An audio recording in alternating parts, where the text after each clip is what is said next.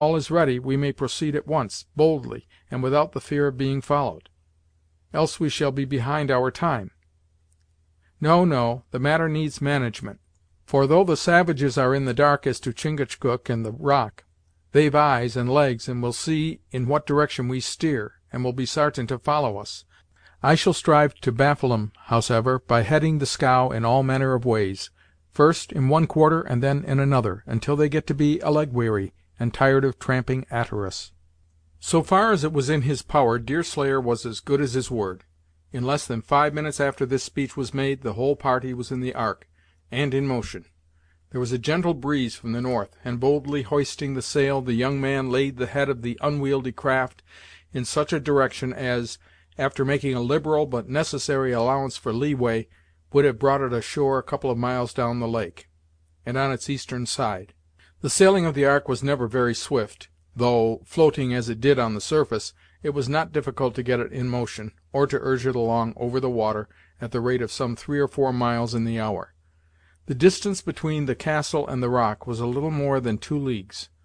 Knowing the punctuality of an Indian, Deerslayer had made his calculations closely, and had given himself a little more time than was necessary to reach the place of rendezvous, with a view to delay or to press his arrival, as might prove most expedient. When he hoisted the sail, the sun lay above the western hills, at an elevation that promised rather more than 2 hours of day, and a few minutes satisfied him that the progress of the scow was such as to equal his expectations. It was a glorious June afternoon, and never did that solitary sheet of water seem less like an arena of strife and bloodshed.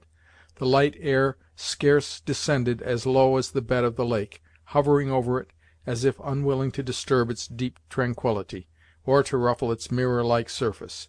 Even the forests appeared to be slumbering in the sun, and a few piles of fleecy clouds had lain for hours along the northern horizon like fixtures in the atmosphere, placed there purely to embellish the scene. A few aquatic fowls occasionally skimmed along the water, and a single raven was visible sailing high above the trees, and keeping a watchful eye on the forest beneath him, in order to detect anything having life that the mysterious woods might offer as prey. The reader will probably have observed that, amidst the frankness and abruptness of manner which marked the frontier habits of Judith, her language was superior to that used by her male companions, her own father included. This difference extended as well to pronunciation as to the choice of words and phrases. Perhaps nothing so soon betrays the education and association as the modes of speech, and few accomplishments so much aid the charm of female beauty as a graceful and even utterance, while nothing so soon produces the disenchantment that necessarily follows a discrepancy between appearance and manner, as a mean intonation of voice, or a vulgar use of words. Judith and her sister were marked exceptions to all the girls of their class, along that whole frontier, the officers of the nearest garrison having often flattered the former with the belief that few ladies of the towns acquitted themselves better than herself, in this important particular. This was far from being literally true, but it was sufficiently near the fact to give birth to the compliment. The girls were indebted to their mother for this proficiency, having acquired from her, in childhood, an advantage that no subsequent study or labor can give without a drawback, if neglected beyond the earlier periods of life. Who that mother was, or rather had been, no one but Hutter knew. She had now been dead 2 summers, and, as was stated by Hurry, she had been buried in the lake. Whether in indulgence of a prejudice, or from a reluctance to take the trouble to dig her grave, had frequently been a matter of discussion between the rude beings of that region. Judith had never visited the spot, but Hetty was present at the interment, and she often paddled a canoe, about sunset or by the light of the moon, to the place, and gazed down into the limpid water, in the hope of being able to catch a glimpse of the form that she had so tenderly loved from infancy to the sad hour of their parting. "Must we reach the rock exactly at the moment the sun sets?" Judith demanded of the young man as they stood near each other, Deerslayer holding the steering oar, and she working with a needle at some ornament of dress, that much exceeded her station in life, and was altogether a novelty in the woods. "Will a few minutes, sooner or later, alter the matter? It will be very hazardous to remain long as near the shore as that rock." "That's it, Judith.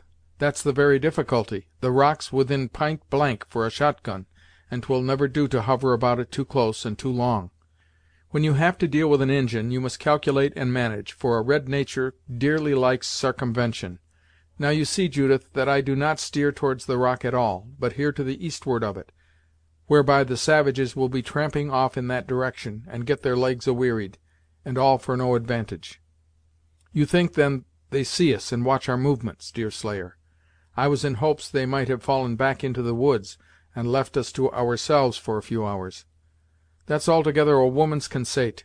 There's no let up in an Injin's watchfulness, when he's on a war path, and eyes are on us at this minute, though the lake presarves us.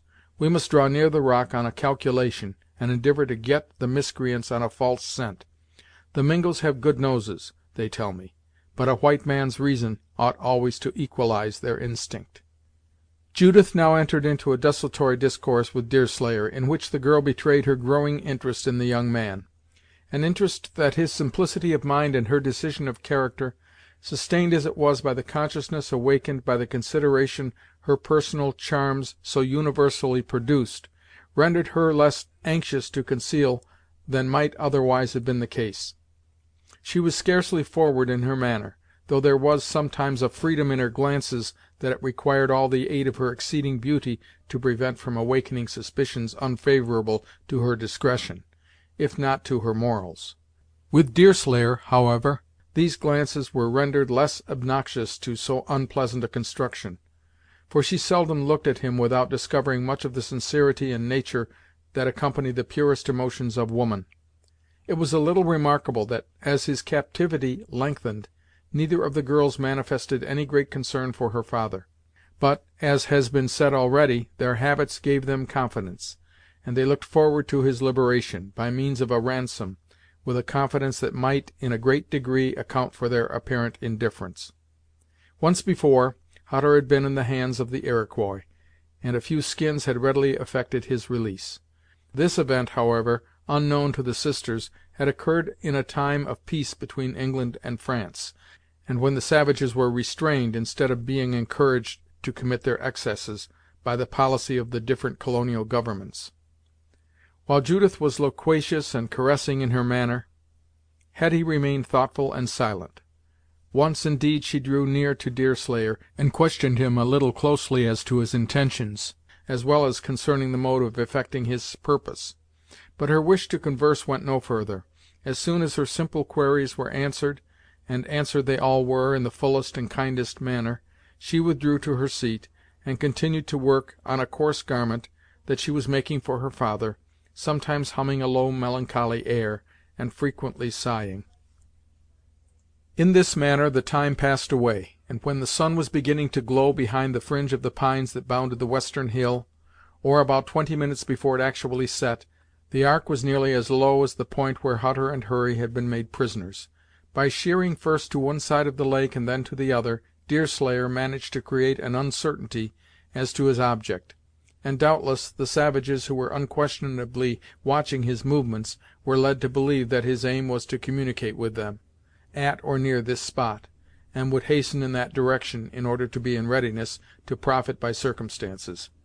This artifice was well managed, since the sweep of the bay, the curvature of the lake, and the low marshy land that intervened, would probably allow the ark to reach the rock before its pursuers, if really collected near this point, could have time to make the circuit that would be required to get there by land.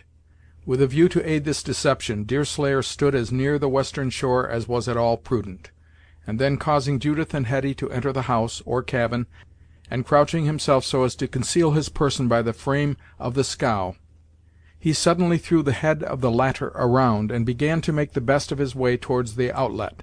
Favored by an increase in the wind, the progress of the ark was such as to promise the complete success of this plan, though the crab-like movement of the craft compelled the helmsman to keep its head looking in a direction very different from that in which it was actually moving. Chapter 8.